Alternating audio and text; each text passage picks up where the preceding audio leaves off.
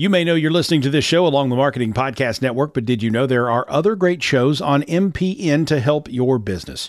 Christy Heiler hosts a fantastic podcast called Own It. Christy, tell us more about the show. Own It is all about celebrating women and non-binary advertising agency owners. We talk about buying out of the Boys Club of Advertising because less than 1% of ad agencies are owned by women. And where can people subscribe? You can find the podcast at untilyouownit.com.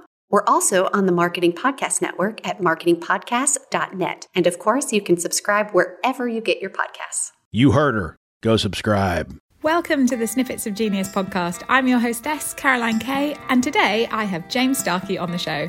James has a vision to do things a little differently in the digital marketing world, with a desire to do more innovative work, change the status quo, and maintain work-life balance.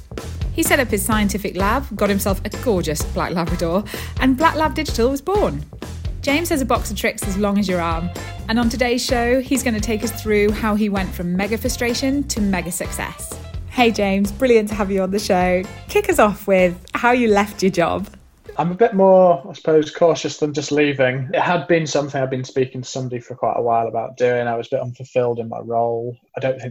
Whilst I think we were a very successful part of the business, the digital element, I don't think we were being used properly and we were split up across the business. So there's a frustration there. So this ex-colleague, he was sort of really saying, right, you need to go and try something new. And I had a client in the works. Oh, great, James, you've raised the point of your first client. Tell us a little bit more about how you came to find that client and what happened there. I'd worked with them at my very first agency, and I actually bumped into him, and he said about his not concerns, but he was wanting to push things forwards and didn't feel the people he was working with were the right people. I said, "Oh, well, come and see me at my current job." And the more I thought about it, I thought actually this could be a really good opportunity. Oh, that's amazing. I had a word separately with him, and he said, "Yeah, it's actually you we're coming for, so we can deliver everything." And that kind of gave me the kickstart to really get the ball rolling. Oh, brilliant, James. It's fantastic to know how you got the ball rolling. And it just goes to show the power of your network. I always tell my clients, I even had to tell myself in the beginning, that you really have to make sure that you connect with who you know. It is not about starting with the cold leads and trying to warm them up and build up rapport and that relationship. You have an instant jump start by connecting with people you know in the industry, who know you, who know your skills, and can help you get out the starting gate. 100%. I mean, if just going back to something we talked about before we started recording, that's essentially where all our business has come, is through word of mouth and people we know. And that's really what has set the business off. We're now probably at a tipping point that we need to actively go out more and try and get completely cold leads and turn them into hot leads. But ultimately, we've built a business successfully over the last 3 years and having our network and making the most of it. That's great, James. That's some incredible insight into how you got going initially. I know that when we were talking before we started recording, you mentioned to me that there was somebody that helped give you also a little nudge to get going. Could you take us back to that and just explain those sort of very early days? The ex-colleague I mentioned, we actually set up together. He'd left his job. He was a designer by trade, so the offer was to kind of offer digital and design services. Okay. But it just turned out he had he's a great guy, but we had just completely different objectives. So after a little while, we sort of decided very amicably to go our own way. So that was after about 9 months. I found myself on a Monday morning sat we had an office. My parents had like an office adjacent to the house. I found myself on a Monday morning sat there by myself, having gone through this little split, thinking, right, I really need to make this work now. And yeah, from there, it was just like, right, let's consolidate and see what I've got and what I need to go. And luckily, the client we're working with had us on quite a healthy retainer at that time. So that kind of really stabilized things and allowed me to go out and, again, utilize the network. So when it's just yourself and you literally have zero overheads, a little can make a lot of difference. We would have some clients which might be only on a couple of £100 worth of retainer a month, or the work might be sporadic, but actually it was really worthwhile having those. And I was very lucky that I got offered a seat in somebody's office in the corner. Fantastic. And that really just kick-started me. And I was there for sort of year and a half, 18 months, which it gave me a proper office environment in a town. Did that make a big difference, do you think, to your productivity and just getting things done? Because it's hard to work from home and be a self-starter and be productive. Did you find that the environment made a big change? Yeah, I think so. And they're obviously a business themselves, so I had that kind of vibe around me. I've always been quite regimented myself in that I would always go to the office and be there from, say, 8 till 5:30, 6. That would be my window to just go and work really hard. But yeah, that was a big step. I think he really helped progress things. And it also probably made me look a bit more professional if people came to see me. Yeah, I had an office environment, and the best part, for about a year it was free. I just had to repay him in wine and beer when we went to the pub. So that's my favourite kind. Yeah. Brilliant. That was a great kick-off point. Big jump was probably in, when was it, May or June. So I moved to our very own offices just a few miles up the road. And Nick joined the business, and then within a couple of months we took on our first sort of employee, if you like. And how did you find Nick? How did you pick the talent, making sure you're surrounding yourself with the right support? That must have been quite a challenging period. So somebody had talked to me about this killer sub theory. So if you imagine a submarine on the surface, you've only got like the important people in the conning tower, and that's the only bit you sort of see and makes the business run. You've got all this other stuff going on underneath. So I knew I needed somebody a bit more senior. So Nick's got thick end of 15, 17 years experience sort of with outbound media, so Google Ads and things like that.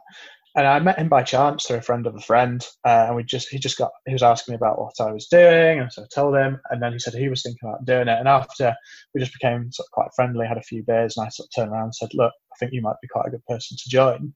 And that sort of kicked off about a year of, okay, well, let's work it up in evenings and weekends with Nick, sort of really adding his expertise in and being able to kind of justify his role. So when he joined in June, he was able to sort of hit the ground running. There was no sort of work up to that point. That's great. Yeah, he was good. So Nick's actually come in as a director of the business with a small share which he can build. I'll always kind of, if you like, be the head honcho, but I knew I needed somebody that was going to partner with me. You talked a little bit about how you knew what you didn't want it to be. Okay, so you didn't want this big bloated machine, lots of things draining off it. You talked a little bit about the submarine. What do you call that again? I love that analogy. The killer attack submarine. The killer attack submarine. I think that needs to be on every person's business plan. I love that. But okay, so now you're making your goals and your vision, and you're thinking you want people to join the team, and you're going to have people in that tower with you. But what were your goals? What I realised I was doing far too much doing on the business, so I needed to spread that out. So whilst Nick and I, that's the long-term plan, is for us to do less of the doing, more working on the business. We're still doing a lot of that, but it's halved at this point.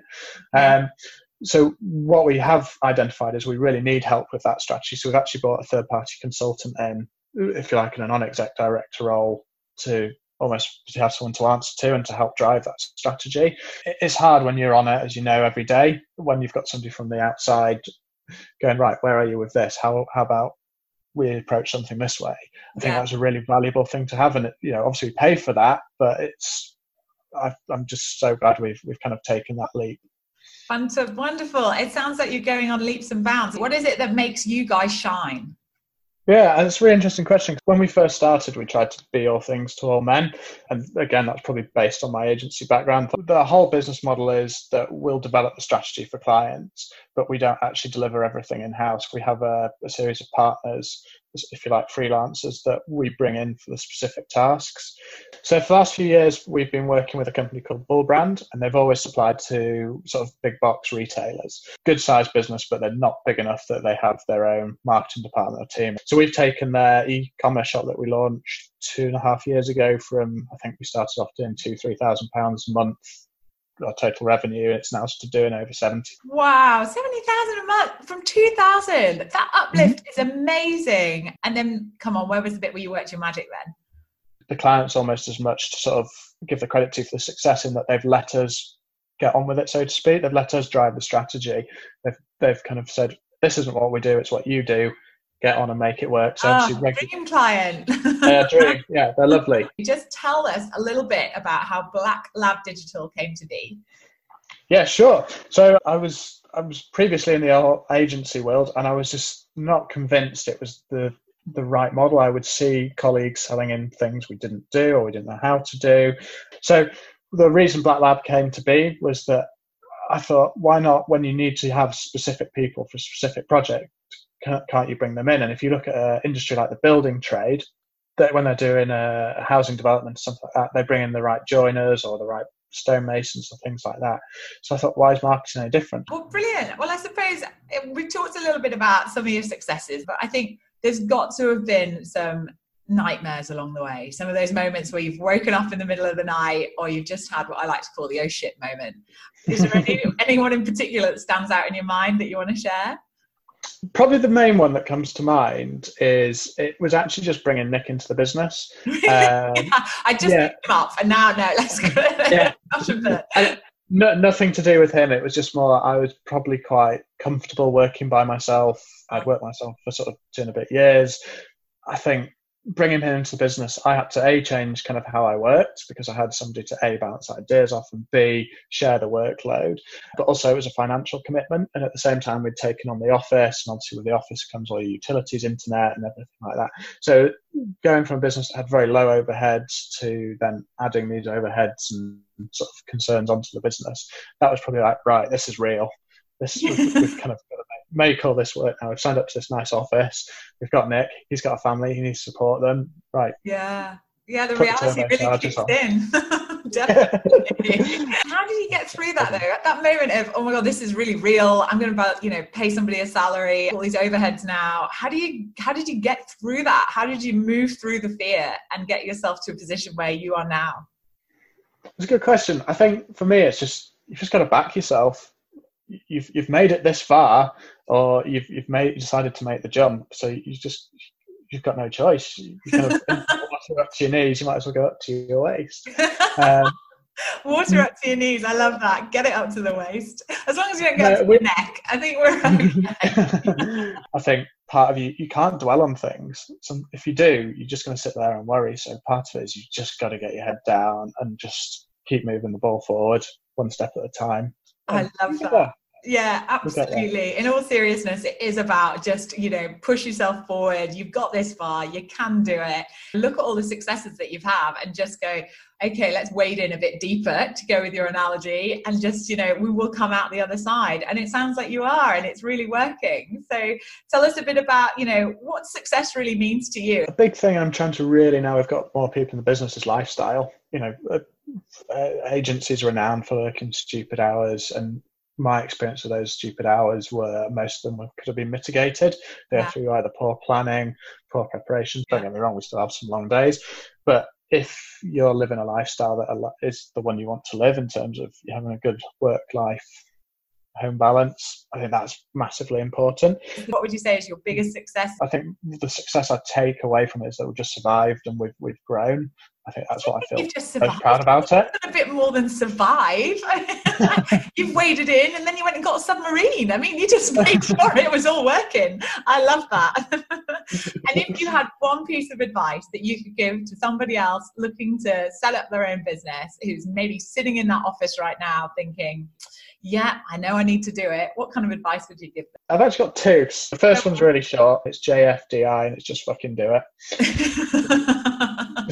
If you've got an idea and you think it can work, and you just need to live. So what do you need to live? And don't get me wrong, when I first started, I had a few months, maybe 5-6 months, where I took very little money home, literally just enough to pay the mortgage, and that left me with nothing. And you survive, you go through those tough points. But that actually leads nicely onto my main point, and is cash is king. I've been really careful to keep as much money in the business as possible. I think it's tempting. You see all this money coming in and building up in your bank account, and you think, right, I can pay myself a little bit more. And actually, I've not done that. I've kind of said, what do I need to live and kind of enjoy myself? But at the same time, how much can I keep in the business? Which has meant that when people haven't paid us, we've had a bad debt, or we've maybe had a quiet month, we've been able to keep on going. Wonderful. Oh, well, I think great things will be coming your way. And thanks so much for joining us on the show today, James. It's been great. Thanks for listening to Snippets of Genius. If you enjoyed this episode and would like to help other people find it, I would really appreciate you taking a moment to rate or leave a review. And if you know someone who wants to start their own business, why not share it with them? And to find out more about how I help people start and scale, visit www.carolinek.co. This podcast is heard along the Marketing Podcast Network. For more great marketing podcasts, visit marketingpodcasts.net.